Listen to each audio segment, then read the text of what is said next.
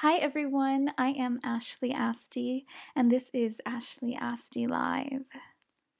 Today we're going to talk about letting go and letting in, the way life and death are not actually opposites, but are partners in birthing existence, in birthing our purpose and our destiny.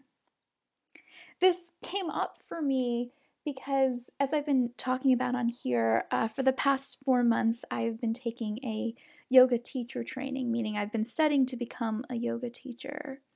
And the experience has been transformative in ways that I never imagined, not just on my mat, but even more importantly and more noticeably off my mat.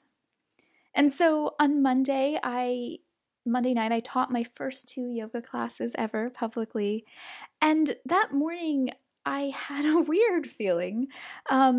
I expected to be nervous, worried, anxious, think like, oh my God, am I going to forget what I'm going to do? All of those things. And while I was there a little bit, for the most part, I felt at home and at ease and ready. But there was this weird current of emotion that was flowing through me that morning. And I was surprised by it because there was a sense of sadness that I was feeling, of disappointment. And so, as I usually do, I started to journal because I knew that when we go to the core of our feelings, that's where the wisdom is. So I wanted to explore it and get to that center. And I started noticing that as I was writing, that there were 2 sort of intertwined feelings that were going on.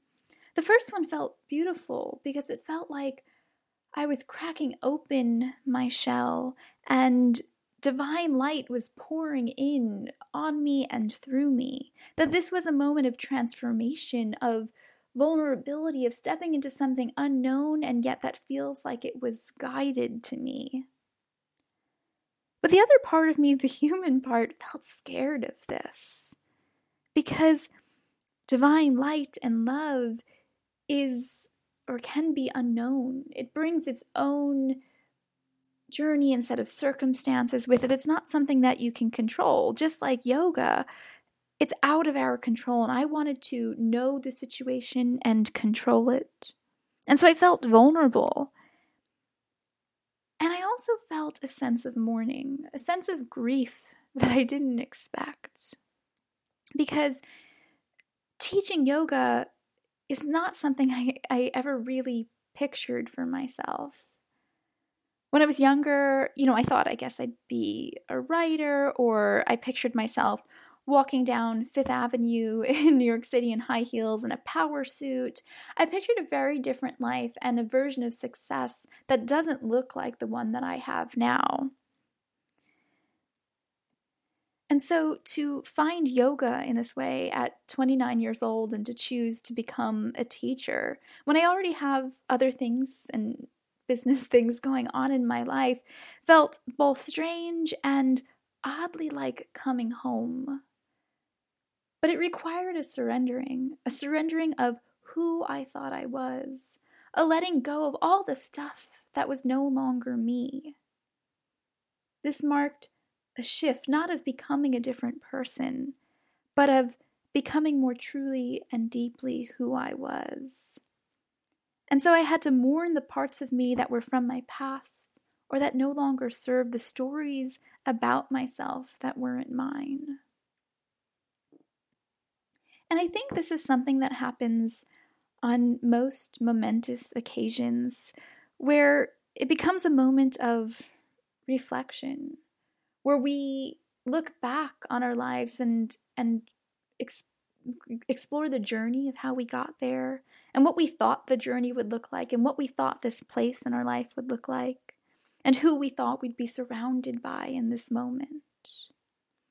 And so it felt like a washing clean, a cleansing, releasing. And I mentioned the word mourning and grief because in a strange way it felt like a death. The old me that was no longer authentic to me had to die. I had to let go of it. in order to birth the new me, the yoga teacher version of me, and everything that it means to be a yoga teacher and everything that meant for me personally. Because I think that's the beauty of teaching yoga, at least for me, is that it is a complete surrendering. In the moment when you show up in the room as the teacher and you might have a plan in your head, but then you feel the energy in the room and you realize you have to throw that plan out the window because these students want or need something different. And so you have to trust the divine channel or voice that comes through you to speak the class that you're meant to teach, not the one that you had planned. And the same thing is true as a student of yoga, is that when you get on your mat, it's a surrendering. You have no idea what the teacher is going to bring in, what feelings might arise or sensations might arise throughout the class. And so it is a journey into the unknown. And this is scary and vulnerable because you can't control it. And yet it is wildly freeing and blissful, and that's why so many of us go back to yoga again and again, because it is that experience of divine light pouring in and through us, an experience of feeling the sacred within our hearts. In yoga, we often celebrate the inhale, or maybe just not in yoga, just in life. We remind people to take deep breaths in, because inhaling is about bringing in prana or life force, that energizing force into your body and your being. But I think equally important, or maybe more important, is the exhale. Because it's with the exhale that we let go and create space. With every exhale, we release the stuff that no longer serves us, the toxic stuff in our bodies, and that gives us room to welcome in the life force, to welcome in the breath that nourishes us. And that's how it is in life. It is a constant cycle between letting go and welcoming in. The same thing happens in our bodies. In every moment, cells in our bodies are dying. They are creating new space for new cells to be born. It's a miracle that our bodies are new. I think it's every 7 years, pretty much our whole body is replaced. In every moment, we are creating and recreating ourselves. And in every moment, we are cycling through the process of death and life. Going into darkness to find the light. Going from the light into the darkness and finding the fruits in the darkness. I think we are so trained to hold on, to retain things, to attach and cling. Even if you think about it in school and how we study, it's all about what can you memorize. And while this clearly has a place in school, I also think we carry that with us throughout our lives. And so I've noticed that even when I'm reading, just for pleasure, I'll try to hold on to the parts of the book that speak to me and try to memorize a line, or that's an interesting concept. I need to hold on to that. I need to write it down or take notes. And I used to have notebooks full of lines from books because I wanted to remember those lines. I wanted to be able to come back to them. But what I've realized as I get older is that whatever is meant to stay with me does. And if it's meant to be something that I need, it will return to me. And so rather than trying to hoard every ounce of every book and hold on to every kernel, every nugget of wisdom that I receive from it, I now try to trust my body and my soul to retain the lessons it needs, to know what it needs, and to have that naturally fuse with my being so that eventually I can radiate it out too.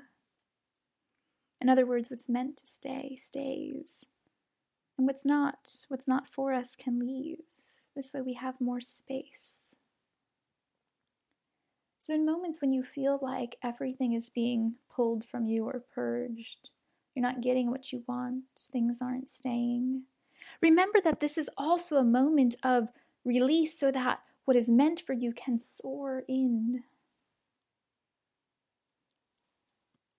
I think it's also about trusting the timing of your life, of your journey. Sometimes we feel a letting go, a purging, something leaves. And then there's this vacuum. There's this big space in between where before you feel full again. Maybe it's a relationship ends, and until you find the sacred partner that's meant for you, maybe there's a long pause. Maybe of a few months or a few years. And that moment can feel obliterating too, because it can feel so empty. Because what it is the stillness. It's that space of what feels like nothingness, where the truth is everything is, out of nothing into everything. That is the space in which everything is born. The space of silence and stillness, of pure potential. But sometimes that space of pure potential in our lives can feel like darkness. And it can feel like we're wading through that darkness for a really long time. And so what I've worked on in my life is seeing the hands of God in these moments of darkness, of trusting, knowing I am supported, and trying to notice all the ways in which I am supported, trusting this pause, this space. And for me, it's about waiting for the invitation. So some people have a different experience where they're strong manifestors and they need to hunt down what they want and really go after it, and that's how they create their lives. But for me, and maybe this is your experience too, it has very much my life been about waiting to receive. And in the moments when I try to hunt something down or hustle or go after it, it's almost as if the universe says no, and it sort of backfires on me. Because I at least am meant to listen, to wait to feel a calling to something. And this calling can't be rushed. Your way out of darkness, your healing cannot be rushed. Because it's like a seed. When you plant it, you push it all the way deep into the soil, and it's in the darkness, under the earth. And you might not see anything happening to the seed for a long time. You're watering it, whatever it might be, until finally one day it bursts through the darkness and into the light. And during that whole time, when you didn't see anything happening, you could think, oh, the seed died, it's never going to come up. But that whole waiting period was not passive. It was not that nothing was happening. It was the entire universe was coming together to conspire, to birth something beautiful into existence. You just couldn't see it. And so that happens to us so often, is because we can't see what's next. We can't see what's in store for us, that we start doubting. I feel like the more you recognize that you are in tune, that you are in alignment with the universe, the easier it becomes to move through these pauses, or to sit in stillness through these pauses, to wait for the invitation to act. Because the more you do that, your awareness shifts. And for me, I start again seeing the hands of God and so many more things, even in those pauses. And that's my version of manifestation. That's my version of putting my intention out to the universe. Not by rushing out and trying to act before it's time, but by calmly waiting and listening. Listening for signs that will come in all sorts of ways. And they won't be an invitation that comes in the mail that's very clear with your name on it always. Finding all the ways that the universe speaks to you and through you. When I was little, I think death was always portrayed as something that's really scary. And I can't say that's not true now. But I'm also shifting my awareness to understand that death is not a final state. It's a state of transformation. If you even think about, we go back to the nature metaphors, because nature is full of death and life cycling together, mingling together. Summertime, the leaves are full and luscious and green. And as autumn comes around, the leaves start turning color, and we see this glimpse of beauty that we don't see throughout the rest of the year. And it's like they come alive in a different way, even though it's that the leaves are in a process of death. And then they die and fall to the earth. But what happens is, in the earth, they nourish the soil, and they become the new life that rises from the soil. And when the tree sheds its old leaves, it goes dormant for a while, right? It seems like nothing is happening. There's no color on the tree.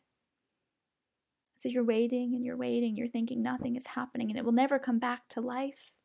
And yet come spring, all of a sudden the buds start happening and the color returns and there's new life. This is the process, and I think sometimes we push it away. We don't like the uncertainty of it or the still spaces. But life is about coming to accept these spaces, recognizing the ebb and flow, the subtle rhythm of our lives, feeling the music of existence flow through us. And it can't always be really loud and vibrant, the music. Sometimes it has to get soft, because you would get sick of the loud and the vibrant. Our bodies and our souls need time to rest and regenerate, just like at night we go through a cycle of not being loud and vibrant and full of what seems like life all the time. Life is happening all throughout, even as we sleep, even through the pauses, even through the silence. In fact, that's where it's regenerated. There is an inner guide in you always. Take a deep breath in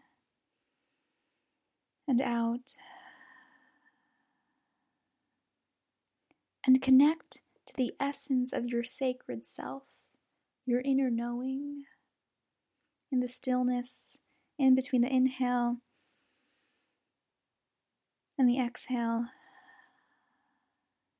is that place of peace, that place of divine guidance that is always there.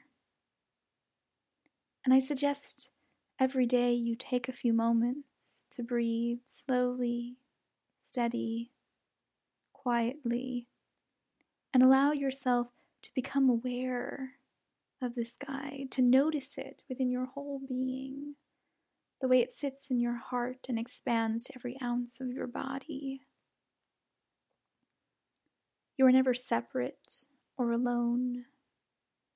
The truth and the way is always inside you.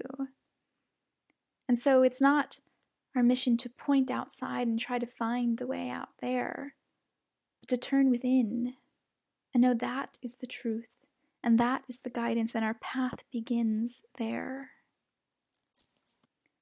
Everything you need is already within you. You are exactly where you were meant to be in this moment, and exactly who you were meant to be. There's nothing to do. Just be.